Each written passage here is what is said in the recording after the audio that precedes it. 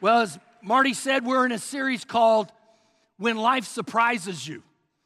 And we've taken a look at vocational surprises with Peter. And then we took a look at physical surprises with Job. And then we took a look at relational surprises with Paul. And then we took a look at emotional surprises with Elijah. Last week, we took a look at the surprise when God re-enlists you with Moses. Today, we're going to take a look at a cultural surprise, and the character is Noah. When culture does not understand your goals, your dream, your vision. Now, when most people think about Noah and the ark, they want to know about the details of the flood. They want to know the details about the ark and the animals. And honestly, all of those things are fascinating. I have books on them if you want to read them, okay? But today, I want to set those details aside, and I want to focus in on the man himself and how he was able to fulfill the dream, the vision, the goals that God had for him in a culture that was resistant. And if you look at the goal that he had, I mean, one of the goals was he had to build this big boat that had never been built before. And he had to communicate to a culture about a flood, rain, where it had never rained before. How in the world did he do that? How did he fulfill his mission when in a culture that was resistant to him? Now, in case you don't know the story of Noah, the Bible tells us that there was a time in human history that mankind was deprived. They were so deprived, so wicked, so evil, so perverted that God regretted making them, that he wanted to destroy all of mankind. But God looked down and he found one guy with a pure heart, a man of integrity, a man who genuinely loved God and wanted to do what God wanted done. His name was Noah. God looked down at Noah and said to him, I'm going to make it rain. Before this time, there'd never been any rain.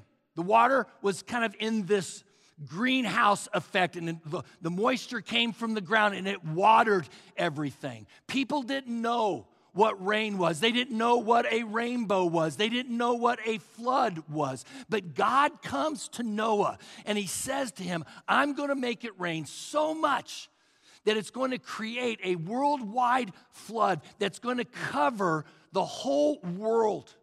And nothing is going to be able to survive it.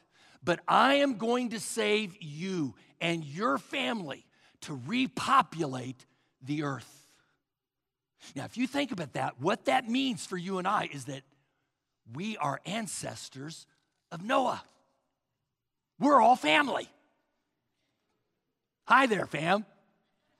You can turn to your neighbor. Hi, fam. I got a bill. Will you pay it? We're family. God says to Noah, I want you to build an ark, and I'm going to give you the plans for it.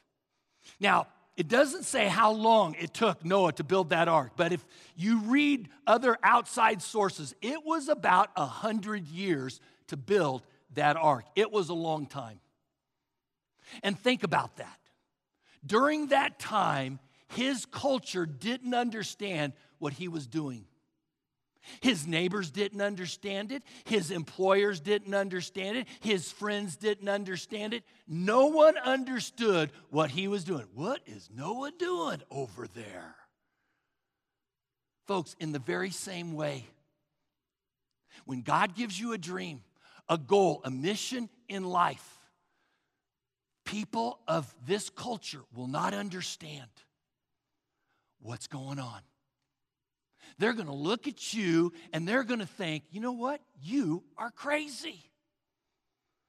This sets up Genesis chapters 6, 7, 8, and 9.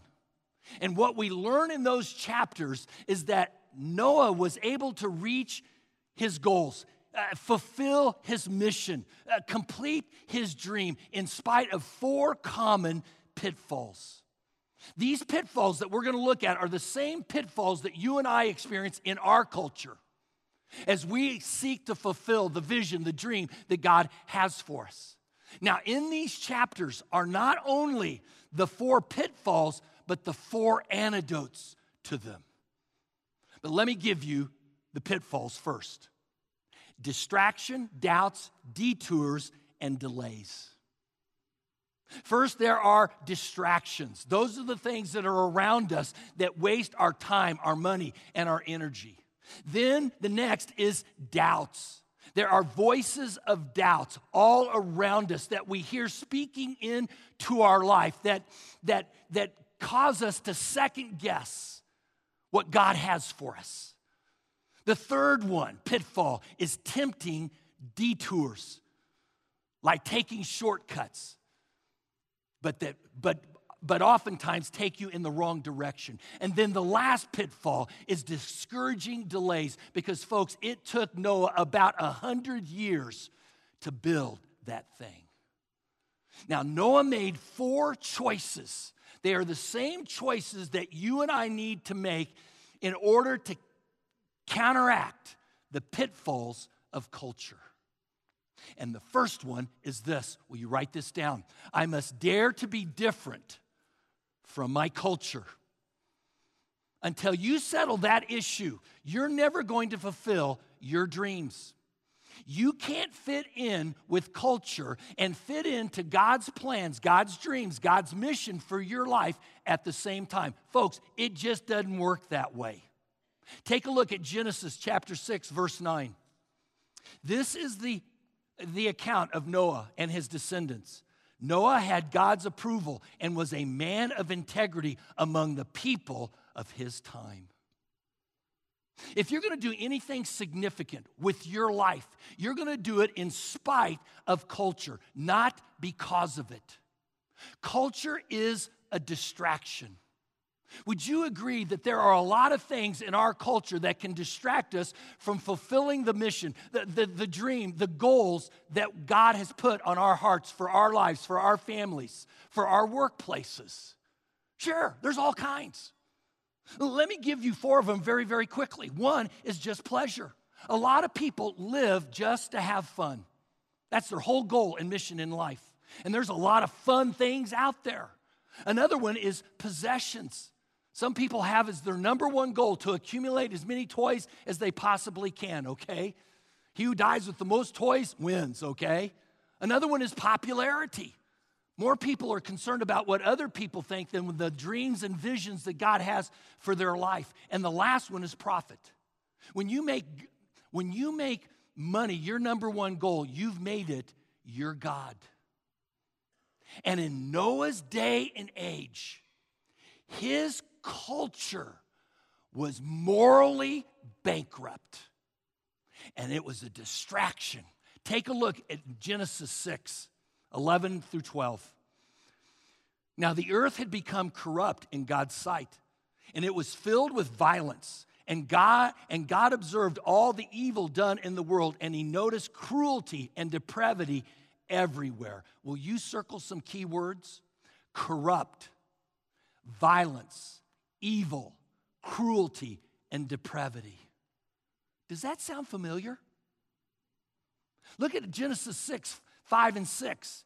When God saw the extent of human wickedness and that the trend and direction of men's lives were only towards evil, he was sorry he made them. It broke his heart.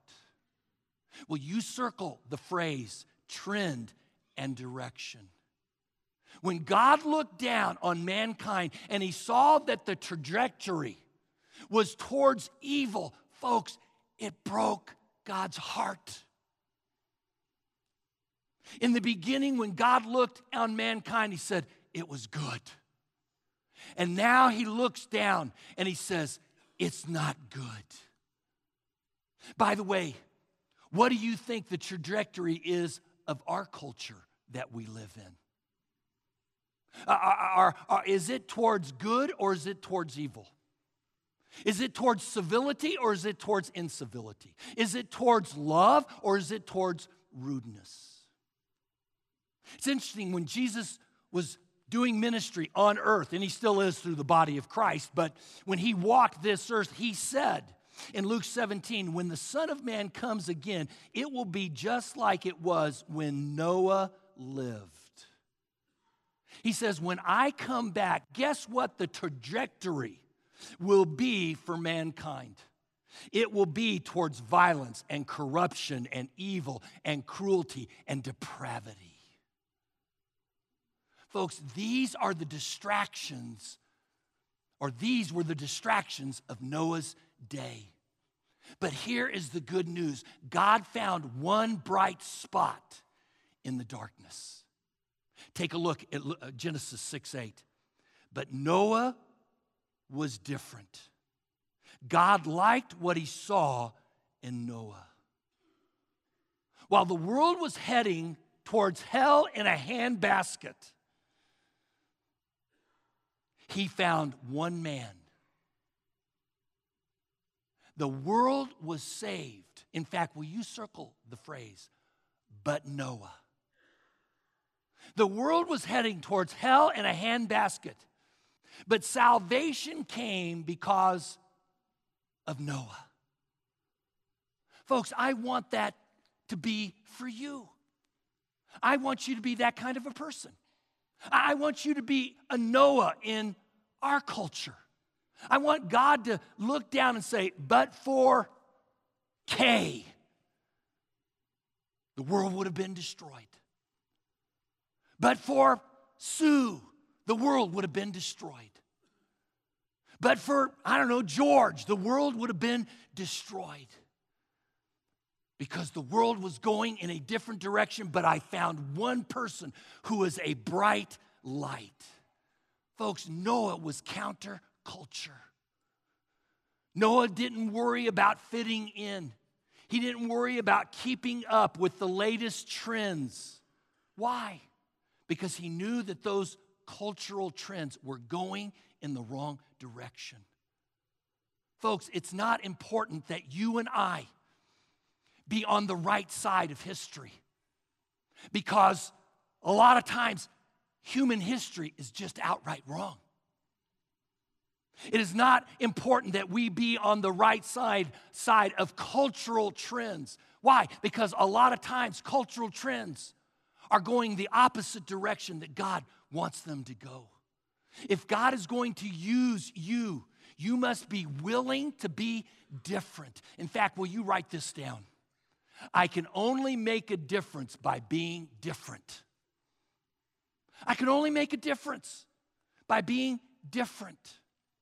I think of that in my upbringing a lot, because in the 60s and 70s, we were the hippies, right? And we started wearing jeans. And that wasn't something that was culturally accepted back then. But now people wear jeans all the time. We were different. And culture went that way. It's only as you and I are different from culture that we're able to sway them in a different direction. Do you want to make a difference in your marriage? Then be different in your marriage. Do you want to have a different family? Then raise your kids in a different way. You want our community to be different? Then you and I must be a light in the darkness. You're never going to make a difference unless you're willing to be like Noah, where we ignore the cultural distractions that are out there. We've got to be a people who follow the road less traveled. I like that phrase. I like Genesis 6:8, Living Bible. It says this: Noah was a pleasure to the Lord. Folks, I want that for you. I want that for you because I want you to be trending in God's direction. I want you to be walking the road less traveled. Look at Genesis 7:1. God told Noah, out of everyone living in this generation, you are the only righteous person on earth. Think about that. Folks, that's why we talk about Noah thousands of years later. How does something like that happen? It happens By living a life of integrity, by having the courage to be different, by walking on the road that is less traveled. The second choice that Noah made in order to fulfill the mission, the dream, the vision that God had for him was this. It's something that you and I must do. I must listen to God, not the voices of doubt. Can you imagine the doubts that Noah must have had when God came to him and said, Noah, I'm going to make it rain, I'm going to flood the earth, but I'm going to use you to build an ark, and I'm going to save you and repopulate the earth. And I am sure when Noah heard that, he goes, what? Me? You got to be kidding. Noah must have had all kinds of doubts, because no doubt was their doubt within, but folks, there had to be doubts without. There are many kinds of voices or places that doubts can arise. Some of you are listening to doubts right now. God has given you a vision for your life. God has told you, you know what? I want you to get involved in this Time to Dream campaign. But you have people possibly that love you that don't believe that. Or a partner that doesn't believe that. Or parents that don't believe that. Or extended family that don't believe that. Voices of doubt can come from anywhere. They can come from those that love you. They can come from critics. They can come from competition. Folks, they can come from Satan. Satan is the accuser of the brethren. If you ever hear this tiny voice that says, you're no good, you could never be forgiven, you're worthless, guess what? That doesn't come from God. Because Paul makes it pretty clear in Romans 8:1, there is no condemnation for those who are in Christ Jesus. Voices of doubt can come from anywhere. Imagine all the dream busters that Noah had to face, like his neighbors. Noah, what are you doing? I'm building an ark. What's an ark? It's a big boat. Well, why are you building a boat? Because it's supposed to rain. What's rain? Well, it's water from heaven. Well, what's that all about? Well, God's going to flood the earth. God? Who told you about this? Well, God did. Hey, he's crazy, man. He thinks God's talking to him, okay? Where is the HOA right now? He's building that boat out in the front yard, okay? Imagine the teenagers. Dad, did you have to build it in the front yard?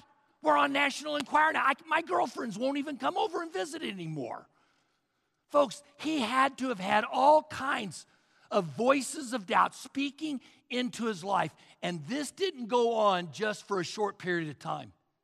It went on year after year after year after year. Folks, it took a lot of faith for Noah to do this.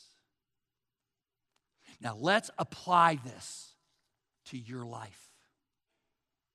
Dream busters are going to speak into your life. There will be critics and cynics that will say to you, who in the world do you think you are trying to be like Jesus? You think you're a goody two-shoe, don't you? You think you're better than everyone else. Who in the world do you think you are that you could even do anything significant for God?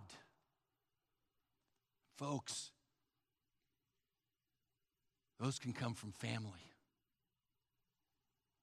because it came from my dad. Joseph was given a dream by God, and his family, who are you? Jesus' family said, who are you? You can go throughout the Bible and find all kinds of dream busters everywhere. But understand this, that the biggest dream buster out there aren't those that are without.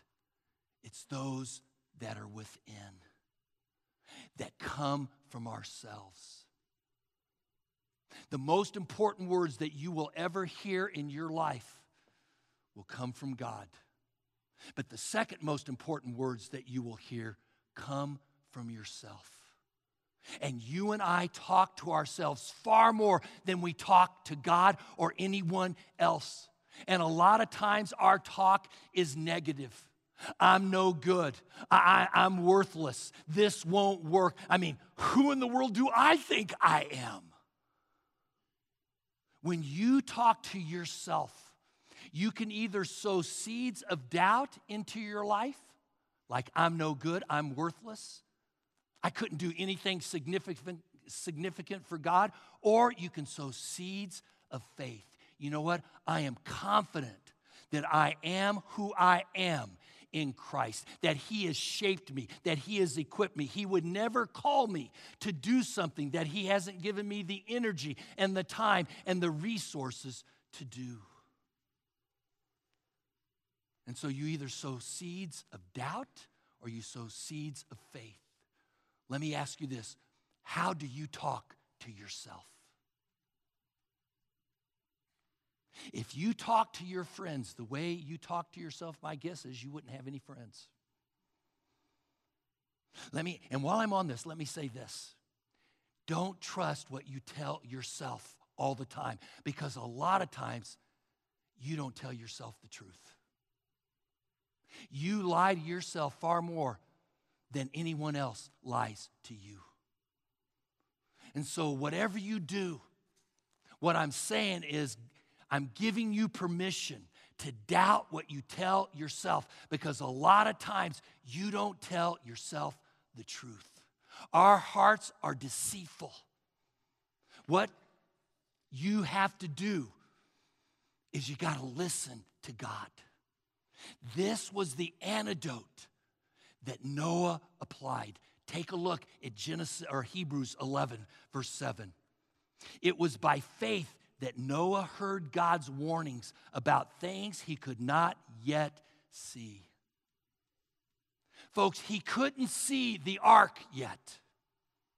He couldn't see the flood yet. He couldn't see the animals yet. It was just a dream. It was just a vision. It was just a goal. It was just a mission that God was giving to him. And all of those things were invisible to him.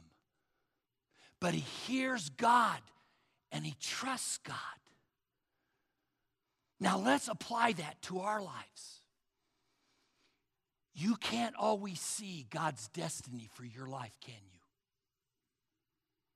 You can't necessarily see the dream completely, the goal, the vision that he has for your life, can you? Folks, you and I don't know what it'll be like 10 years, 20 years, 30 years from now when God gives that dream. So what do? You have to trust. You have to trust God for the future about what you don't see. And that is called faith. Hebrews 11:1 says, faith is being sure of what we hope for and certain of what we do not see. Faith was Noah's antidote to the voices of doubt that was in his culture. Paul had to deal with these doubts, but they were circumstantial. Take a look at this in 2 Corinthians 4:18. We don't look at the troubles that we can see right now, those troubles that create doubt and fear that the dream is going to be fulfilled. Instead, we look forward to what we have not yet seen. For the troubles we see will soon be over, but the unseen joys to come will last forever. Folks, that is perspective. That is faith. Yeah, I see the troubles now because they're here, but guess what? They are here today and they are gone tomorrow. But that joy that I cannot see, one day it will be here and it will be eternal, everlasting. You see, my guess is in a crowd this size that some of us are depressed because of some of the circumstances that we're going through right now. And those circumstances have created doubt and fear within you. May I just say this? Never let or never make a permanent decision when you have a temporary mood. Feelings are here today and they are gone tomorrow. Now, whether you are stressed by your circumstances or whether you are blessed by your circumstances, your future is determined by one thing, and that is what you choose to focus on. Will you choose to focus on the voices of doubt in culture, or will you choose to focus on the voice of God? Will you choose to listen to culture, or will you choose to listen to Christ? Hebrews 11:7 says this: Noah's belief in God was in direct contrast to the disbelief of the rest of the world. Will you circle that phrase, was in direct contrast? Nobody else believed. They were all scoffers. Who in the world do you think you are? God spoke to you? You're crazy. You are nuts. Folks, I want to challenge you to be counterculture. I want to challenge you as we prep for the time to dream to be counterculture, to focus on the dream that Christ has for your life. Focusing on listening to Him and not listening to culture that is out there. But PG, it's hard to swim upstream in culture. It takes courage. You're absolutely right, it does. It takes courage. How do you get the courage? Like Noah, how do you get the courage to fulfill the dream, the vision, the mission, the goal that God has for you as a person, for your family, for this church? How does that happen? Folks, there's only one way. It's as you and I stay close to God. The Bible says that Noah heard God speak. Why? Because he was close enough to God to hear Him speak. Pastor George, I heard God speak to me. Well, maybe it's because you're not close enough to Him. I will never forget sitting on the cliff of the Missouri River prior coming to Dallas to start this church.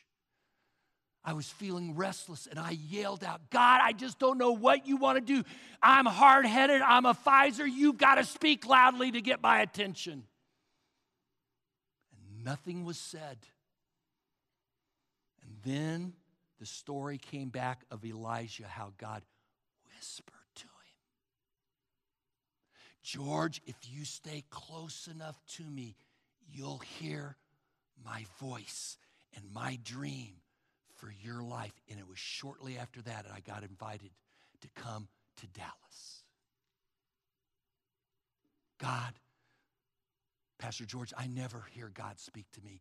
You got to get close to Him. Will you write this down? You got to be near to hear. You got to be near to God to hear God. How can you be near to God? By walking with God.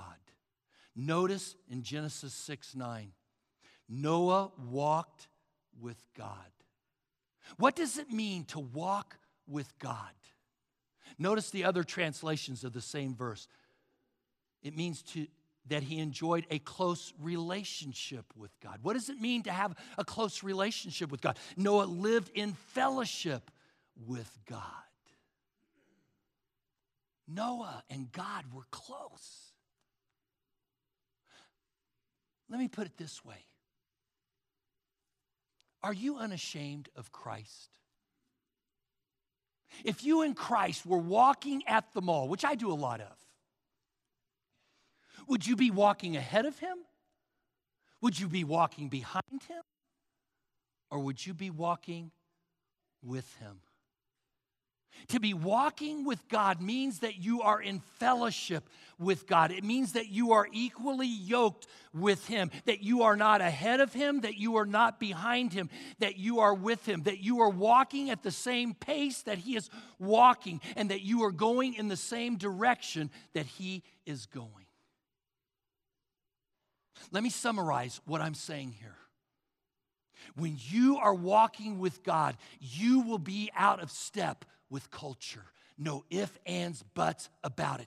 That's just the way it works. You can't walk in step with God and walk in step with culture at the same time and fulfill the dream, the vision, the mission, the goals that God has put on your heart for your life, for your marriage, for your families. It doesn't work that way. And so you've got to walk closely. Because when you walk closely with God, then you are near God. And when you know that God is near, you have no fear. You're able to hear the promises of God. I am going to get you through this. And that is what God spoke to Moses. Take a look at Genesis 6, 17 and 18. God told Noah, I'm going to send a flood that will destroy everything that breathes. Nothing will be left alive. But I solemnly promise that you, your wife, your sons, and your daughters-in-law will be kept safe in the boat. Because Noah walked with God. He was close to God. He was near to God. He heard God speak the promise that I'm going to get you through this. Let me ask you this. What are you afraid of right now? What has got you tied up in knots? The succession? I'm not sweating it at all. I'm looking forward to the future. You wait till we get to the time of dream. I'm going to cast a vision for us, for your life, for our church. Because God's not done. What's waking you up at night that's causing you to lose sleep? Don't listen to the voices of doubt, to the voices of culture. Rather, listen to the voice of God by walking with God.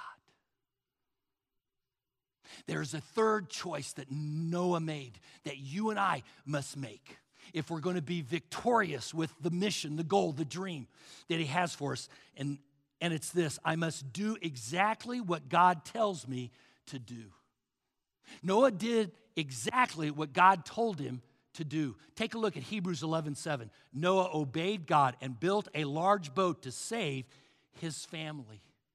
You see, Noah just didn't hear it, folks. You know what he did? He acted upon it. He did exactly what God told him to do at the exact time and in the exact way. Why? Because Noah understood that partial obedience is disobedience. In Genesis 6, 14 through 22, God tells Noah exactly how to build the boat. And at the end of it, in verse 22, he said this: Then Noah did everything exactly as God had commanded him. And guess what? That's why Noah survived. And that's why you and I are here. If he hadn't done it exactly the way God wanted him to do it, in the exact way that God wanted it done, he wouldn't be here, and neither would we. I can imagine him second-guessing God on some of these things. In your own life, I don't care whether you're beginning the Christian life or in the middle or at the end of it, you're going to be tempted to cut corners. You're going to be tempted to take shortcuts. You're going to be tempted to skip steps. You're going to be tempted to fudge just a little bit. God's going to say, I want you to do it this way. And you're going to think, no, I think this way is better. I want to do it my way. Don't do that. It'll be fatal. I'm sure when God told Noah, I want you to put tar pitch on the inside of the boat. God, do I really have to do that? It's just gunking up everything else. It's on my hands and I touch other pieces of furniture. Yes, Noah, you've got to do it that way. Oh, but God, can't it be just one of a kind? Why does it have to be two, okay? It's just double the work. But notice, God tells Noah the second time. He says this to him twice. This is important. In Genesis 7, 1 through 5, after he talks to him about the animals, again, Noah did exactly as the Lord had commanded him. He didn't take any shortcuts. And you and I will be tempted to take tempting shortcuts like moral shortcuts or ethical shortcuts or financial shortcuts. Don't do it. In fact, will you write this down? Shortcuts are short-sighted. They often lead you in the exact opposite direction that you really need to go. Moa. That's the plural of Moses and Noah. Noah was different. Genesis 6:9, Noah consistently followed God's will. And that is why God blessed him. A lot of people read this story and they think it's unbelievable.